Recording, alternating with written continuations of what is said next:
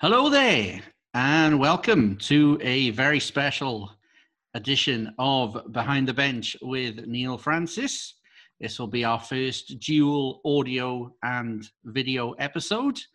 Anyone on the video episode will already know who our special guest is today. I am Gareth Hewish, and as always, I'm joined by Mr. John Donovan. Hello. And the man on the marquee, Mr. Neil Francis. Hey guys, miss being in the studio with you, but hey, times must. Indeed, it's very lonely in here at the moment. But it's not lonely in this chat as we have another special guest with us today, live all the way from Canada, Mr. Brent Walton. Brent, how are you, sir?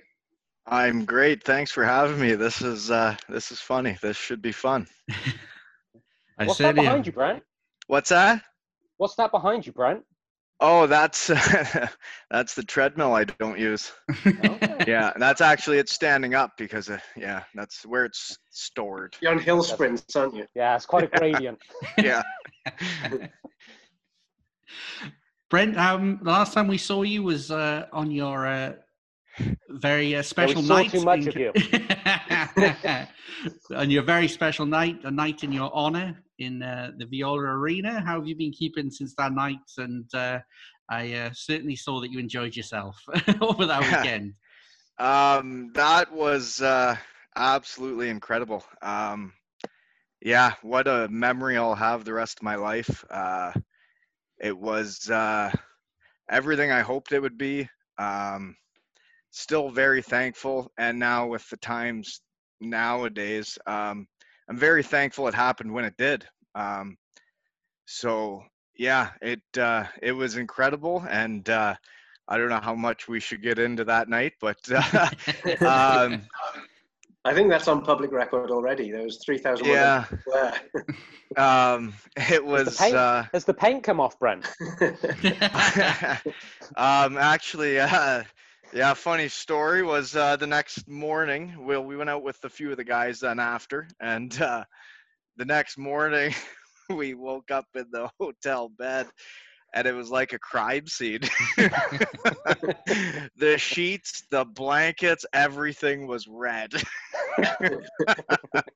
So I had to get ahead of it like I've had to in the past, is let Todd know, hey, big guy,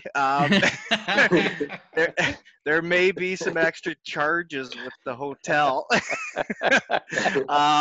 But yeah, we asked for new sheets and blankets the next night, and they came and took care of it. And Nice. quite embarrassing. But yeah, there was paint all over the bed, and then we had to buy basically paint thinner. You guys had a name for it over there.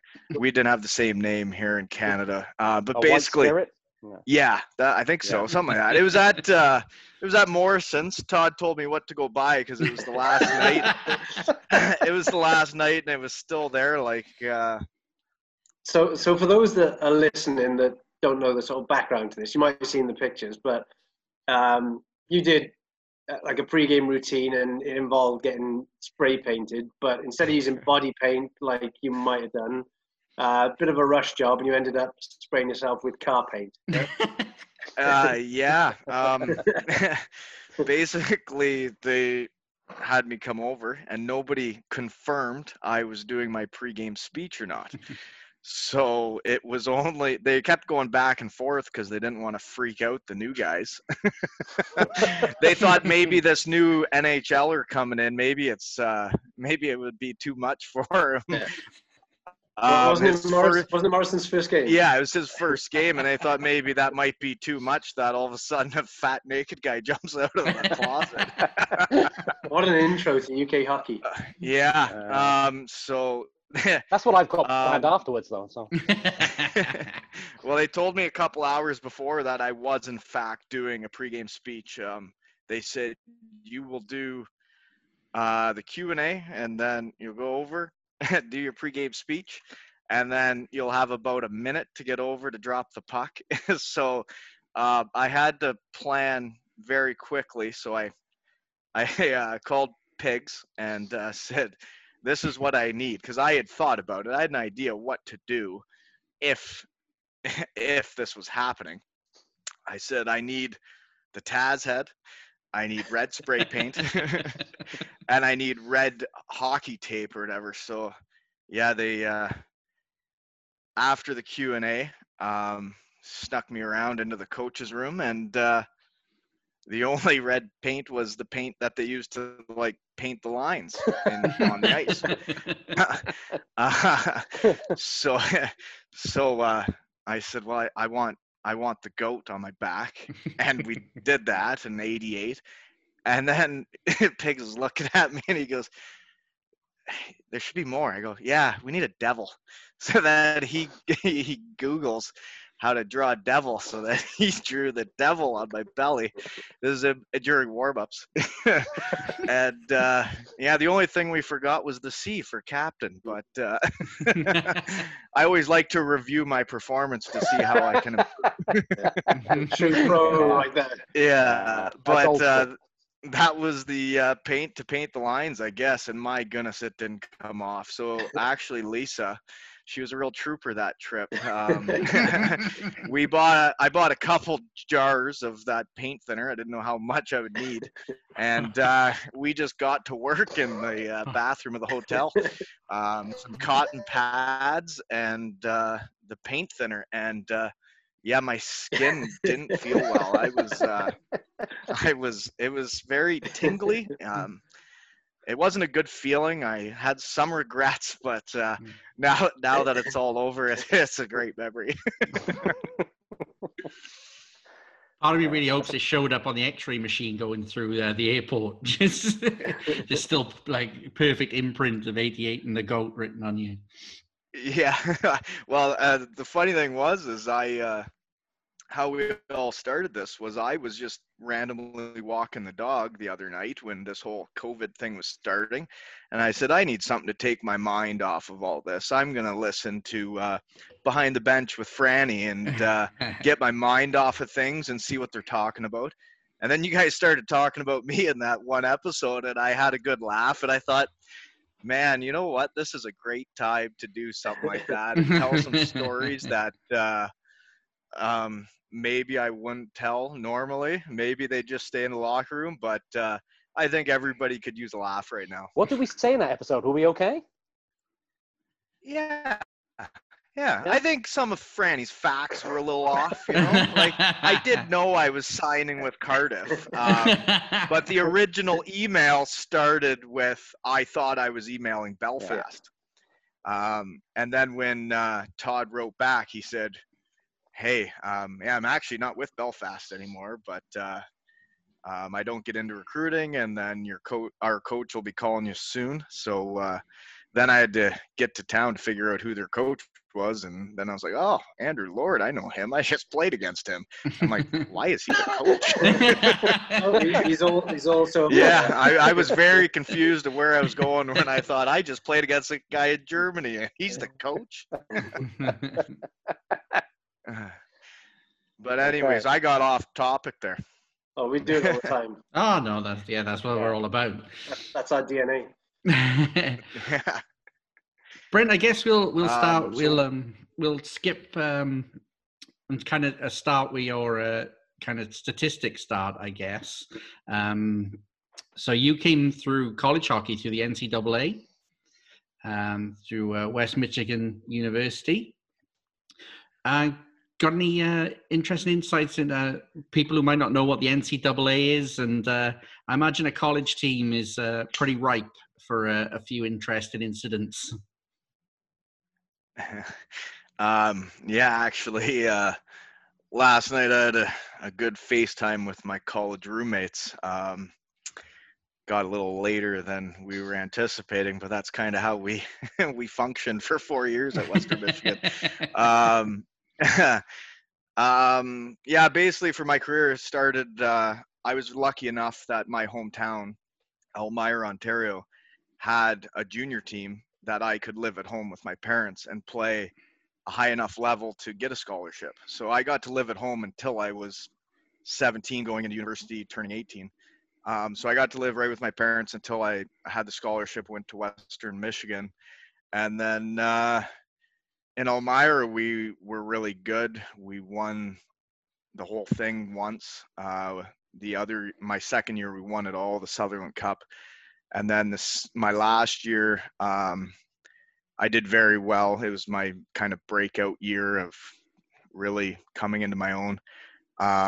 We went right to game 7 of the very finals, and I hit the post in the last minute, and then it hit the post, went right outside the blue line, and they went down and scored on the empty net. So we lost in game 7, and then I went to Western Michigan, and we were not good for 4 years. And it was, I'm not used to losing. I'm not good at it. But yeah, for 4 years, we had a blast. We had so much fun. We had a great group of guys, but man, we weren't very good at hockey. So you had a couple of guys on that team, I think, in your last couple of years that Devils fans will be familiar with, yeah?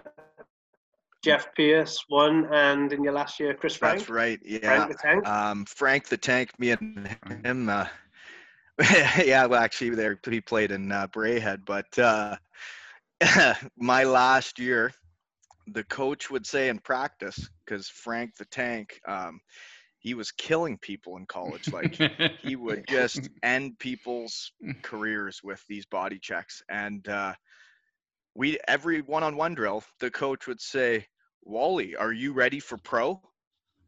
Are you?" And then he would tell Frank that nobody else was allowed to go against me, only Frank. And he would tell him to kill me. So our one-on-one practices was Chris Frank trying to kill me because the coach told him to. It really wasn't very fun. Frankie doesn't. So yes, I know. Frankie doesn't. Need I know to be told Chris Frank well. He doesn't need to be told to kill you either. He doesn't know, but he was my buddy, and he didn't want to do it. He's just listening to the coach. But yeah, no, me and Chris were great friends, and he was just doing what he was told. But yeah, it was a bizarre coaching tactic. Yeah, yeah. And Jeff Pierce as well, really skilled guy. But yeah. I don't think in college he really got played that much. He didn't really get the ice time for me to really see what he was capable of. Obviously, he got out of there with different coaches and started getting more ice time. But I saw he did have a very good year when he did go to Cardiff, right? Was he there 1 year? Yeah, it was so strange. I mean, we've talked about him before, that he may have scored the best top 5 goals that I've seen Devils players scored, like just some unbelievable goals. And yet we didn't bring him back for a second year. And he had 30-odd goals. I mean, John, you'll probably know better than me. He had good stats that year, but the consistency wasn't there, was it? He was one of the best stick handlers I've seen play for the Devils, but and Brent falls into that category as well. But consistency. Second best guy from Western Michigan University. Absolutely. No, I was a big fan of Chris Frank. Yeah. Yeah. Yeah, Chris Frank, he was a scary guy to play against. I remember the first time, because I hadn't seen him since university, and we were great friends, and I never saw him. Our paths never crossed in pro until I came to Cardiff, and he had been in the league for a few years, and we played a game, and I was thinking it would be, "Hey, how are you? Like, nice to see you. How's the wife and kids?" And then he looked through me when I first saw him, and his one eye was a little crooked. And I was like, "Oh, that's not Chris. No, nope, that guy wants to kill me." And yeah, I think he tried to cross-check me in the face. I'm like, "What are you doing?" And then we continued to battle the whole time. And then after the game, he came up and said, "Hey, are we still friends?" I said, "Yeah, sure. Yeah. Okay." But yeah, he was a gamer. When you put skates and a stick in that boy's hands, he flipped a switch. There's no doubt about that.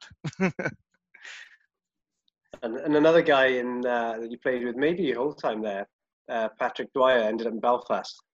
Yeah, that's right. He made the NHL, and I think you outscored him most years too. No big deal. Yeah, that was no big deal.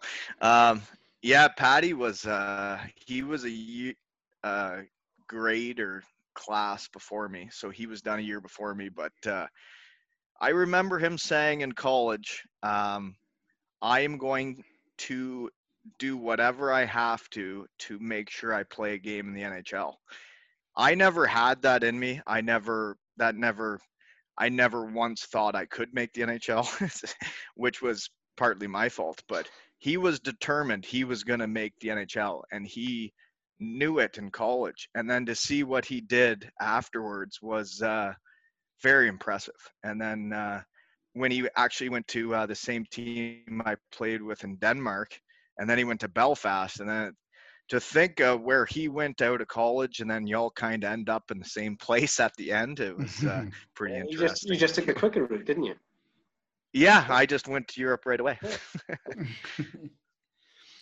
Yeah, looking at your journey, Brent, it's interesting you say you about your aspirations for the NHL, because when you were in college, you got a call up to the AHL. So it seemed that your career trajectory was going that way. What were your AHL experiences like with Syracuse? Oh, I could go on for a while, but yeah, I guess for some reason I was the guy that I was never in a big market in minor hockey. I was a small town kid, never really recruited anywhere until I went to college. And then even when I went to college, I had came from a junior league that wasn't as good as the other leagues. So there wasn't many expectations. And then my college career started going very well, especially by my third year. I think at the end of the regular season, I was fourth in college hockey in scoring. And like the three guys that were ahead of me were like first round picks, or Zach Parisi or whoever it was. I don't even remember. TJ Hensick maybe, but I was right up there. And then I got these agents calling me, and I'm like, wow, this is bizarre. Like, okay. And after my third year, my agent said to me, he said, you're not going back to school. You're going to sign with an NHL team. I thought, wow, this is bizarre. Okay. And then he started calling everybody because, you know, he's now the agent of the fourth highest scoring college player. And then he calls me back. He goes, I think you're going to have to go back to school because nobody's seen you play. Western Michigan's too bad. So none of the scouts had actually seen me play is what he told me. And I went back to school, but it was a lockout anyway, so I couldn't sign. And then at the end of that season, my senior year, Columbus guaranteed me a one-way AHL deal if I would go there at the end of my season, if they could have first crack assigning me come July 1st. They wanted to see for themselves what I could do, and then they would get first crack at signing me July 1st if they liked me. Well, what they didn't know is our season ended, and our college careers came to an end, and then they had me sit around for 2 weeks waiting to see what was happening. And I had no ice. I had nothing going on, and all my buddies, their hockey careers are over. My college roommates' hockey careers are over. And yeah, we were having a good time. And then all of a sudden, 2 weeks later, my agent says, I think it's a good idea to go to Syracuse. And I'm thinking, I don't know if it is. But I went and played on the fourth line with the fighter, Mike Scroy. I think he played for Sheffield, yeah. So he was my line mate, and we didn't get many opportunities out there. And that was back when the AHL was just fighting. There were the biggest, scariest guys on every team. Our team had 4 or 5 of them. Mike Scroy, Brandon Sugden, Darcy Verreau, like the list went on. These guys were killers. And then there was me playing on the fourth line. And they would say to me, well, you know, the first 2 lines are first round draft picks or second round draft picks, and you're a college free agent. So, yeah, then I ended up the next year going down to the coast because they said, you're not a third, fourth line player. You're a top 2 line player. And when there's a space up there, we'll give you a call. And, well, what happens if a first or second line guy gets hurt? You don't call a guy up from the coast. You move a guy from the third line to the second line, and you move on. So I could tell North America wasn't really for me. I could tell it wasn't working out the way I was hoping it would. So then after that year of dating Syracuse, I just I Sorry, left. Brent, can I just jumping back? When you said they didn't know when the college season ended, I thought you were going to say like it was a 3-month drag time. It was 2 weeks, man. Just stay sober for 2 weeks. Oh no, I was fine and I was working out, but there was no ice, there was nothing. Like our season was over, so Fair enough. I didn't know what was happening. I didn't know if I was going to go play. And then your team just ends, their season's over, so everybody's doing the year-end parties, and you're part of that team. That was the team you were on. So Fair enough. it's tough, and it's not like I was boozing for 2 weeks. It was you do your year-end thing, and then all of a sudden I got the call and I haven't skated in 2 weeks. And then you show up, which your whole career, you've got to pick your hockey stick, pick your curve. And then you go to the AHL, one step away from the NHL, and they say, well, you can't use a Bauer stick. You have to use a CCM. I'm like, well, they don't make my curve. Like, what do you mean? They go, well, you have to pick a stick from one of the other players' sticks. So I had to go on the rack and literally go through the other right-handed shooter's sticks and pick a stick that was similar to mine. And I worked my whole life to get to the AHL, and then they're telling me I can't even use the stick I want. So then I use this stick that, like, I'd have a guy wide open in front of the net, and I'd go to make the pass, and I'd sail it 6 feet in the air and almost hit him in the face. Not good of it to Mike Scroy as well. Well, yeah, you try and give him a backdoor tap, and it's pretty tough. But yeah, my AHL career. So then when they were playing me on the fourth line, I thought, well, if I'm going to do this, that, fourth liners fight, right? So that's what we're all doing here. And everybody was fighting. We'd play games and there'd be like 6-7 fights. And I'm thinking, well, I'm not doing much out here. Like, I play 1-2 shifts a game and I'm on the fourth line. I think fourth liners are supposed to fight. So that I went out, grabbed this French kid, Francis Lemieux, and I'm like, I don't think he'd kill me. I hope he doesn't look like a killer. So I just grabbed him and started fighting. I wanted to show them, hey, if I'm a fourth liner, I'll do whatever it takes, but wasn't very good at fighting either. Yeah. So, Brent, you moved you spent 1 year in the East Coast, like you alluded to. Why did you decide to go to Germany and Europe so quickly? That's actually that was the big decision in my career. It was I signed to go to Pensacola, Florida, in the East Coast. So after that season in Dayton, we had gone to the finals, almost won the East Coast. We lost to Idaho in the finals in 5 games. Basically my first year pro was when I learned how to play defensive hockey. Like, in college, we weren't good. My coaches kind of allowed it. I cared about scoring. That's all I cared about, because our team wasn't winning anything. And I probably wasn't the best teammate because I was so focused on scoring goals because I knew our team wasn't really going anywhere. And then I went to Syracuse. The coach in the AHL wasn't much of a teacher. He didn't really coach. Basically, if you can do it, you're going to play. And if you can't do it, you're not going to play. But there was no teaching. So I went to the coast, and this guy, Derek Clancy, was basically our coach. He's now, I think, the head pro scout of Pittsburgh, but I could be off. I know that's where he went afterwards. This guy taught me how to play. He taught me the structure of the D zone, always being on the right side of the puck.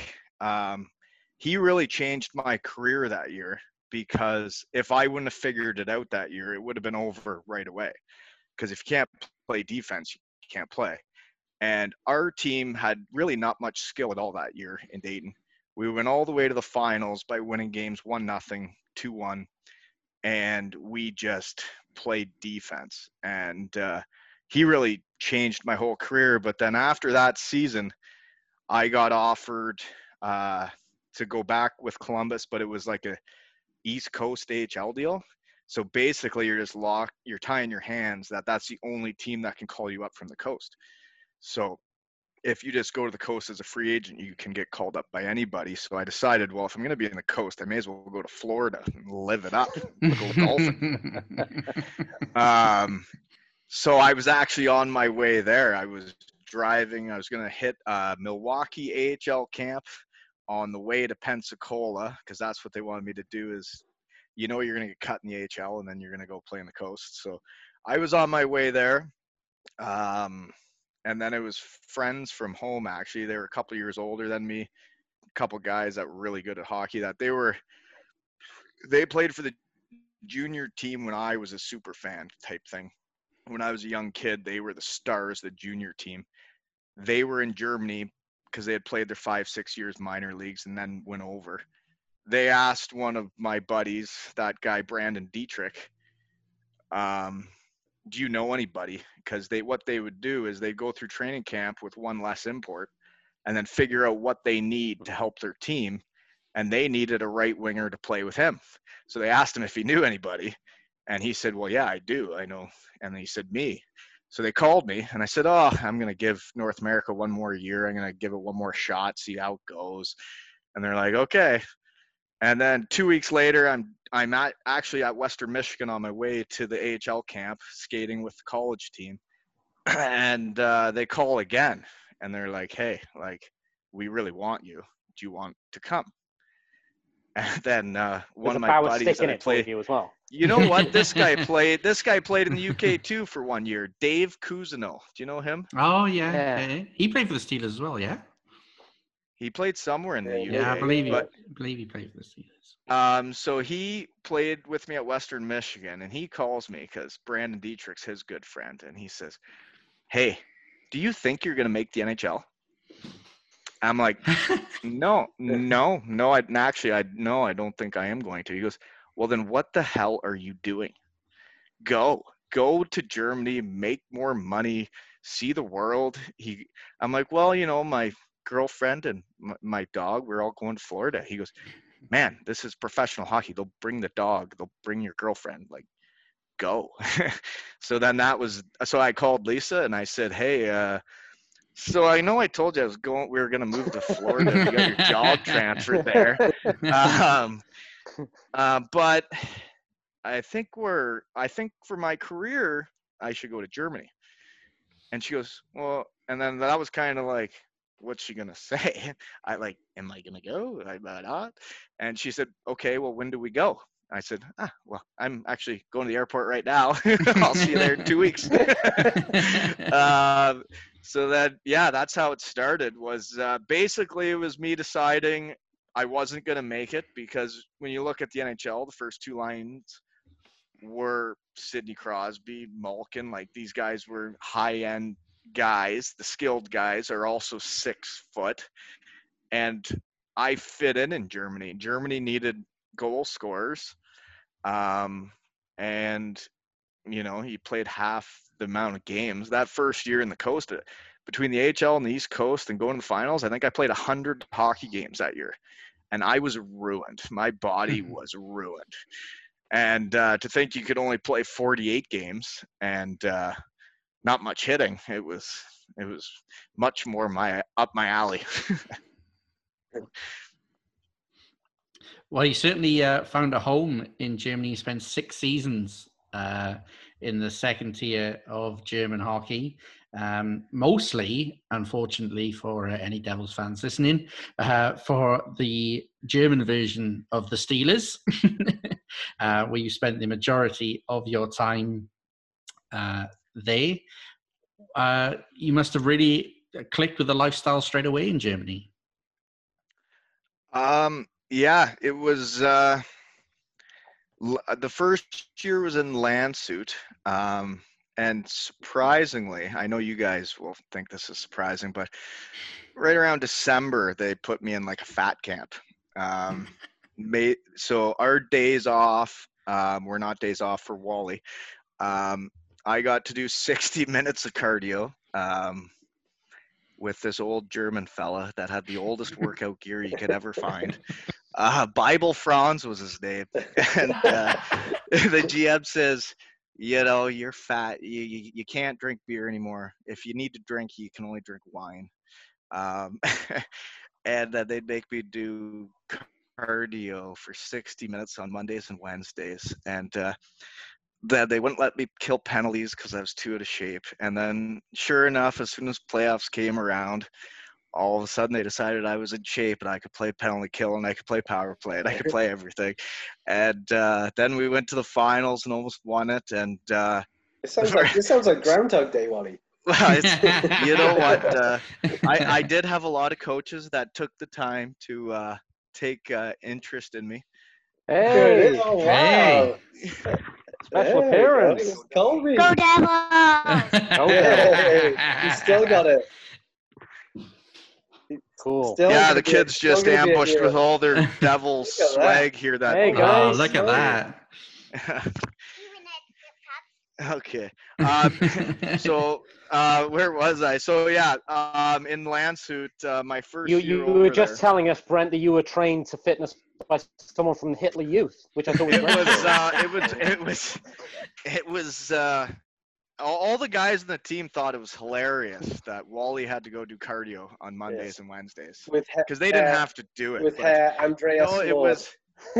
Yeah, well, after my first season with the Devils, and what makes Lordo such a good coach is he really does take the time for every player, and he knows what every player needs. And Lordo, I was there still doing my school, finishing up that year. He made me go work out with him every morning, like me and the coach working out every morning. And because he knew I needed the push. I always needed the push. I always needed someone to do that for me. And when somebody would do that for me, I'd be really good. Yeah, that year was the best I've ever felt. And then I played a preseason game and hurt my knee, and I was never the same. So yeah, all that work just went out the window. But so yeah, Germany. They made me do the fat camp. We go to the playoffs, and then I'm actually in really good shape because I haven't had a day off since Christmas. We went to the playoffs, and in Germany, you're allowed to sign with other teams in the middle of your season. I don't know if you guys knew that. Like, you could be playing. I went to a practice one day, and our best defenseman has all these reporters around him. I'm like, what's going on? And they go, oh, he just signed with Bietigheim for next year. I'm like, what do you mean? Like, we still have 2 months left. They're like, well, yeah, they just announced it, though. He's already signed for next season. I'm like, that's kind of bizarre. So, like, what happens if we play them in the playoffs? They're like, yeah, no, like, that's next season. This season, he plays for us. I'm like, oh, okay. So we go into the playoffs, and then the first two teams we played – and put them out, they both offered me contracts like right after we beat them. So then that's kind of what got me in. Like, then I was kind of set after that playoff run with Landshut, going to the finals when we weren't supposed to. We lost in overtime it was a 5-game series. We lost in overtime of game 5. And I was a pretty big contributor. So then I followed the money to Bietigheim, to the Steelers. They had a lot of money. So their thing was, if you sign there, you basically get paid twice as much, but you show up July 1st. So I went there July 1st after going to the finals with Landshut, and all we did was work out. Monday to Thursday, you would work out so much. We were doing 3-a-days, running around a track, doing all this stuff, and then they'd give us Friday to Sunday off, and you got 6 imports there that have nothing to do. All these German guys go home, and us 6 imports are looking at each other going, well, where are we going this weekend? Because none of the wives are going to come over in July. So we were going out, we were drinking, we were and we bonded, but we had a hoot that July. Like, it was basically the 6 Canadians all, getting to know each other and doing whatever on weekends, and working out like crazy Monday to Thursday and Florida Friday to Sunday. There's a lot of glossing over there, Brent. There's got to be some stories. Oh, no, it was it was a lot of working out, but we had good times going out, but nothing, like, we were all, just the normal stuff. The normal tomfoolery. Just spray painting your body and yeah. No, that didn't start till later in my career. The veteran stage, yeah. That's once I become really comfortable in my own skin. Where in Germany did you learn your karaoke skills? Oh, yeah, I teed Freddie up with that one. So it was my first year in Bietigheim. And after I went July 1st, and they make me train as hard as they did. I started out the season very well. I think I had like 2 points a game through the first, 20 games or so. So I was doing very well, leading the league in scoring, and our whole team went out, and the next day is the town parade. So they got a float there, and we're waiting to start, and we're all kind of hung over and hanging our heads in the grass, waiting for this thing to start. And there's these old German ladies doing square dancing, and they're playing country songs. So so I start singing away while I'm sitting on this bench waiting for the parade to start. The older guy at the team, one of the caps, goes, "You know all these songs? Why don't you sing?" And I said, "What do you mean?" He goes, "Well, let's see if they have a song, and then you sing for everybody." And I said, "Sure. Yeah, see if they got George Strait, Clear Blue Sky." And I was just for fun. And they did. They had it on this iPod. So I grabbed the mic of this old German guy's mic that he's singing these old songs while these four ladies are square dancing. So I grabbed the mic. I got the float in front of us is minor hockey. So I got all of minor hockey in front of me, all the kids, all the parents. I got our professional team. I got these square dancers. I got everybody in the parade waiting for the parade to start, and I grabbed the mic and I belted out George Strait, Clear Blue Sky. And I am a terrible singer, like awful. You guys have seen me do Shake It Off, I believe. I'm not a very good dancer or singer, but my enthusiasm, I think, makes up for it. So I sang my heart out that day. And then I went home and I said, "Hey, honey, I just sang George Strait to the whole town of Bietigheim." Yeah, everybody gets a kick out of me for a while.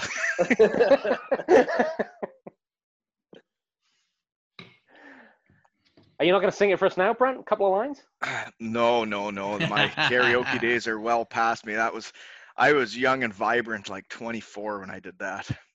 Yeah, and finished up in Dundee Bar singing Shake It Off, I believe. Well, yeah, you guys asked me to do it.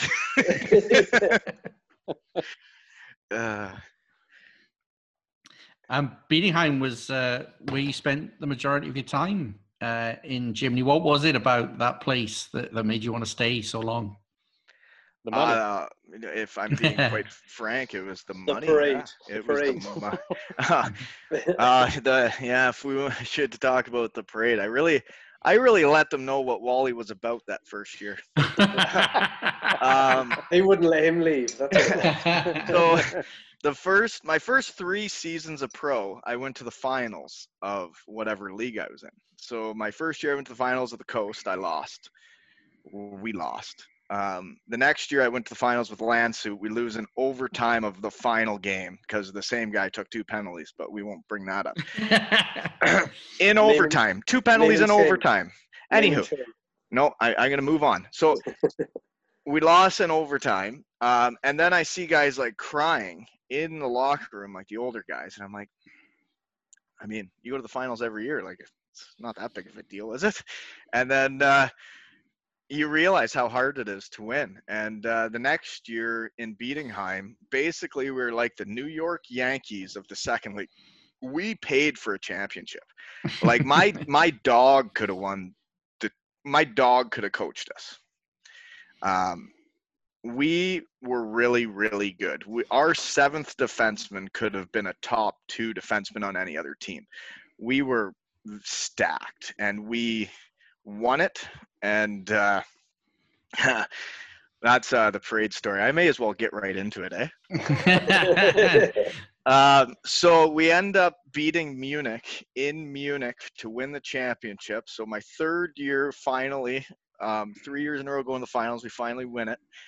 And we have a good time that night.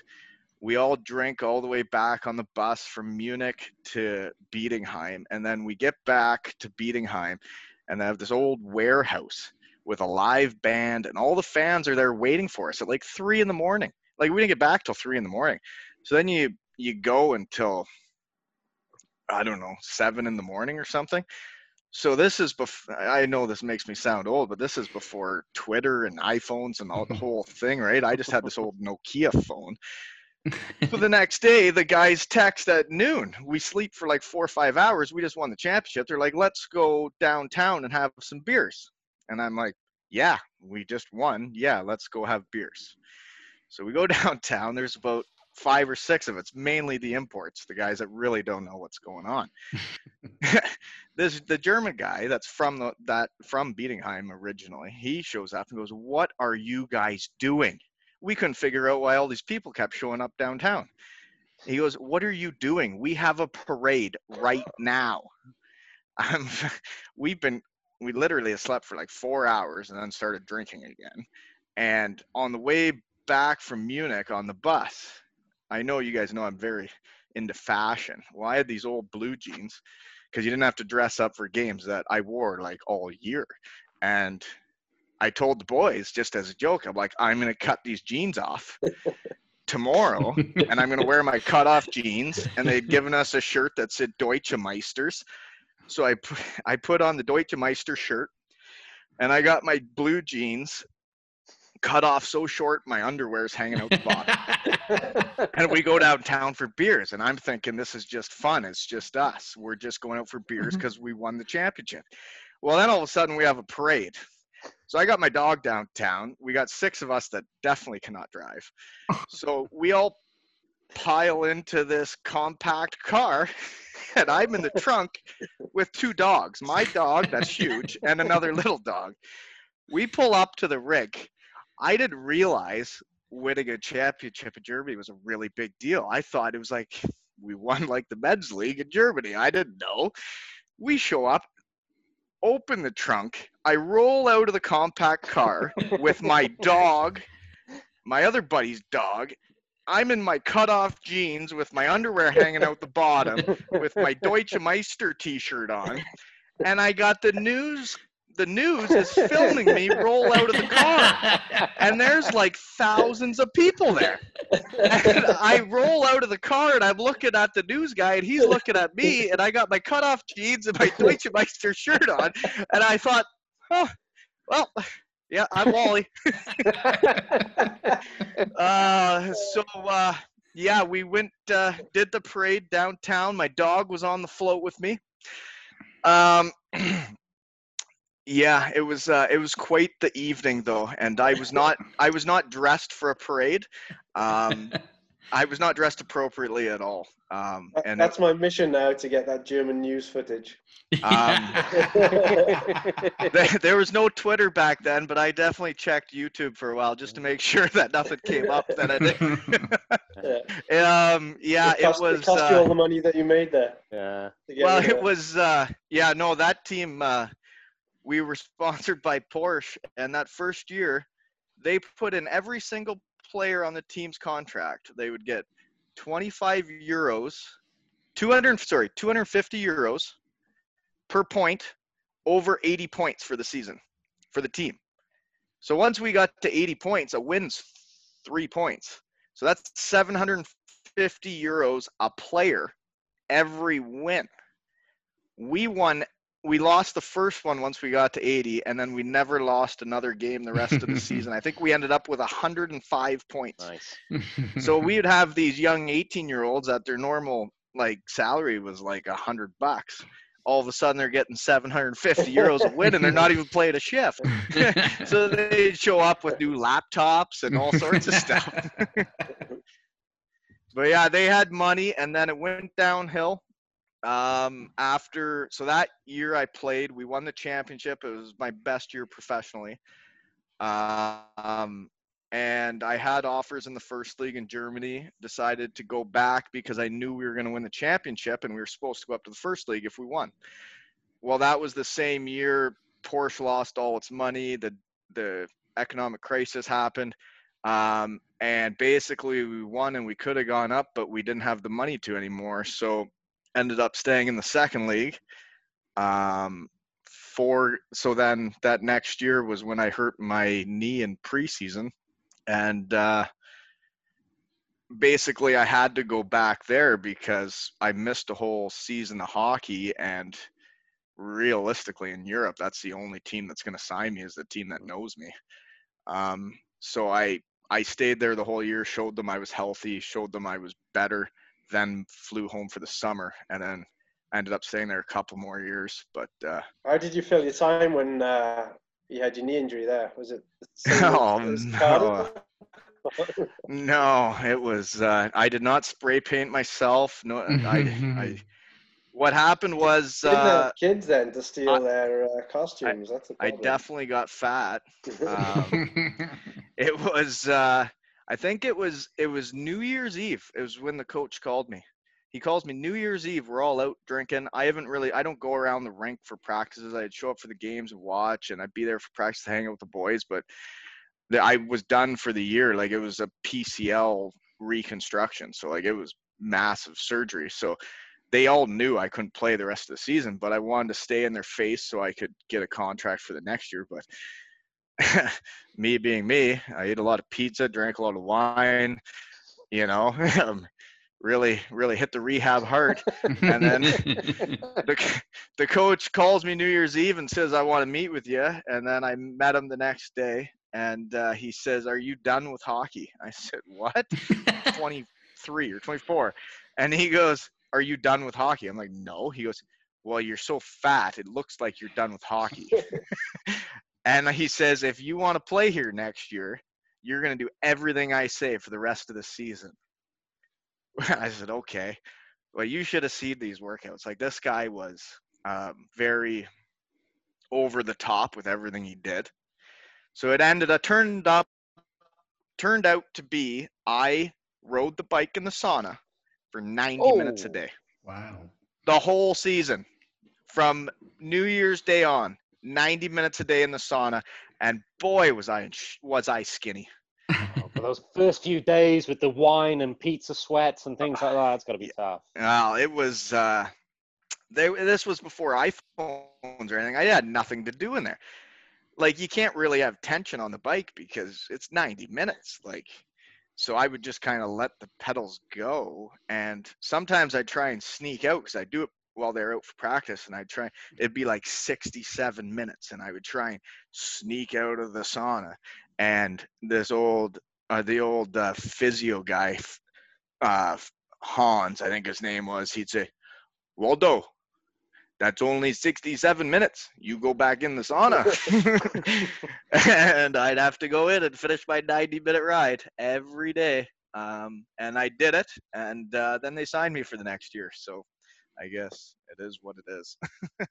We've also got. It was a tough time. We've also got some notes in here that I don't know if it leads on from the shape you're in, but about photo shoots. That was the most bizarre day of a professional hockey player I've ever had.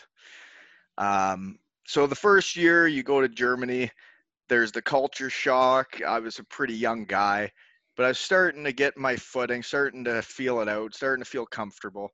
And I switch teams after we go to the finals, and I start with Bietigheim, and they say, okay, this is how it works with this team, is when we have these functions, we're going to put up which players have to go. So the Monday, it says these 6 players have to show up at the rink for a photo shoot. So I tell Lisa, I say, hey, I got to go for a photo shoot like 11 a.m. Monday. She goes, okay. So I show up, and they're like, "Yeah, this is a erotic photo shoot." And a bus shows up with like 6 Russian women, like legit, like strippers, like escorts. I don't know what they were. And they had like a madame. They had like one in charge, and they come in, and we got a photographer there, and then they have all these things we're gonna do. And the first one is we're gonna go put our equipment on and go out on the ice, and the girls are gonna come out with skates on, but they're gonna be naked, and we're gonna play hockey against them. So we play a game with naked Russian women and the 6 guys that were told they have to be there because this is their job. And so we're all pretty tight and a little on edge, like, what is happening here? Well, then the same PR guy that had the bright idea to do an erotic photo shoot says, "You guys seem a little on edge. Why don't we go get some booze? Why don't we go get some wine and some beer, and you guys can relax, have a couple drinks?" I'm like, yeah, sure. This is bizarre. This is the weirdest thing I've ever Were you done. being groomed? So we're literally playing hockey with naked women, and then they got us sitting on the bench, full gear, and naked women behind us pretending they're the coaches, and then like, yeah, it was nuts. So then they had all these different shots. So we do all the stuff on the ice. We go off, and then legit, they have me written down as the guy that's getting the massage. So I'm going to be getting a massage from the naked Russian lady. And I'm like, whew, not sure about this. Don't know if I should do this. I understand this is my job and you're asking me to do it, but really don't think I should. But then, thank goodness, the photographer said I didn't have the body for the massage shoot. What? Yeah, he told me that I was not fit enough to be in the massage picture. So I got cut from the massage picture. And so this other guy, the big chiseled German fella, he got on there and got all rubbed down, which was great. You know, I didn't want to be involved. But then, so the last shot of the day was, it was my favorite because they said, okay, now this is the last picture of the day. We're going to have a shower picture. I'm like, pardon me. They're like, yeah, you guys are all going to get naked and get in the shower with the girls, and we're going to have a picture in there. I'm like, nope. Nope. No, I'm not. No, like, it sounds fun. It does. It sounds fun. But no, I'm not going in there. So me and my good buddy Justin Kelly, he would be the Bietigheim Steelers GOAT. They just retired his jersey. He was my centerman there. He was 6'5" and good looking. We call ourselves Big and Little Sexy, you know. But me and him both took the option. Sexy. Well, you know, I was a little sexy, you know. But we both took the option on the shower scene, and they take all these photos, and I'm like, holy moly, like, that guy that's in there, he's married with 3 kids. Like, what is he thinking? But he's thinking, well, this is my job, and they've asked me to do this, so I'm gonna head right into that shower, and I need to get all lathered up.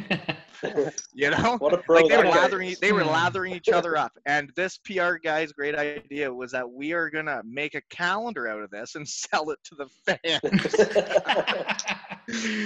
So the guy that was in the shower scene, well, all these wives put up enough stink that the calendar is canceled, and I do not have proof that this actually happened. And the guy that hosted it all, he said to me, he said, "Do you want me to send you some photos so you could keep these?" And I said, No. Please. I need proof that this day happened. But no, I never got them, and that was my most bizarre day as a professional hockey player. Was an erotic photo shoot with a bunch of women from Russia that couldn't speak English or German, so the Germans couldn't talk to them, the English guys couldn't talk to them, but they were all 4 going into the shower and lathering guys up. I think this has just trumped the TV news footage in your denim hot pants as my number one research for Brent Walton now. The next coming week. Like I said, I really let Bietigheim know I was there that first year. What you do? Bietigheim cut off shorts. But yeah, so basically the way it worked there in Bietigheim was the first year, like I went there as kind of a big signing, whatever. We did really well. It was on the first line, first penalty kill. I had the season of my career. I was on my way up. Every year pro had gone better. And then that next year I got hurt, like basically as soon as I got there in preseason. And I went to see 3 different doctors. 3 different doctors had a different opinion of what I should do. So naturally, being a hockey player and the team, we go with you should have surgery, you should be out 3 to 6 months, or 4 to 6 weeks. So obviously we went with the 4 to 6 weeks, and obviously we went with the 4 weeks. So after 4 weeks is the first regular season game, because we go in July. And I'll never forget this. I know my knee's not ready. It's like wobbly still, because it was partially torn the first time. And I could tell it wasn't quite right. But then we're stretching pregame skate, and the coach says, yeah, and we're going to have Wally back tonight unless he's a big P word. I don't know what I can say on here, but that's what he said in front of the whole team. So he basically called me out like saying, I'm going to play unless I'm a puss, you know? So then I'm like, well, I'll play. So then I played the first 4 games this season, and I did well, but I could really hardly skate. And if I had you see like a Connor McDavid documentary, I didn't have an agent. I didn't have anybody telling me what to do. I didn't have anybody around me. I didn't even know what a PCL was. Like, they told me in German what this thing was, Hinterskreuzband. I'm like, what is that? And they say, oh, it's a PCL. I'm like, no, you must be mistaken. There's an A and an MCL. There's no PCL. They're like, no, that's a real thing. I'm like, oh, okay. So I came back, played 4 games, and completely tore it. And I knew I had completely torn it in the game. And I was like, well, basically what happens was my shin bone wasn't attached to my knee anymore. And I was like, well, I may as well finish the game, because that's how we're all brought up back in the day, right? Old school hockey is like you finish the game or you get up. So I finished the game, and I actually scored a goal, but I couldn't even stand up. And then after that, I never played the rest of the season, and rode the bike in the sauna for 90 minutes a day, and ate pizza and drank wine and enjoyed Germany. But then after that, after Porsche lost all their money, the budget went way down in Bietigheim, and they were basically wanting to be in the playoffs. Instead of wanting to win it, they wanted to be in the playoffs. And the budget went way down, and they decided they were just going to sign 1 power play unit with big money. The rest weren't going to make much. So then we weren't good for a few years. I didn't realize how important winning was to me until I started losing and knowing we were going to lose, and it was awful. Life just is not good when you're winning. So yeah, then the last year they got a new coach mid-season. I think I was 20 goals in 20 games, and we're in last place. And we got a new coach, and me and him didn't see eye to eye. He was, he'd like bring in your line mate and say one thing to him, and then bring you in, tell you something different. And he was like trying to get you to like talk shit about each other. And I was like, this isn't how I roll. This isn't what I'm doing. And came to the end of the season, their biggest rivals offered me a contract. I went to him, and he said, I don't need you. And went to their biggest rivals, and that was that. It was kind of I thought I'd play my whole career there. I thought I would be a Bietigheim Steeler forever. And it changed very quickly with the budget, and then you kind of get roped into why we're losing when you signed up knowing we were going to lose this year. And then you get a new coach, and then they kind of blame the losing on you too. And you're like, well, I knew we were going to lose this year. Like, look at the team we got. We're not even close. So it was tough. They told me that if I stayed around for those years, that we'd get through this and the budget would go up. And then once they get a new coach, that's really not the case. And which was fine. It brought me to Cardiff, which is great.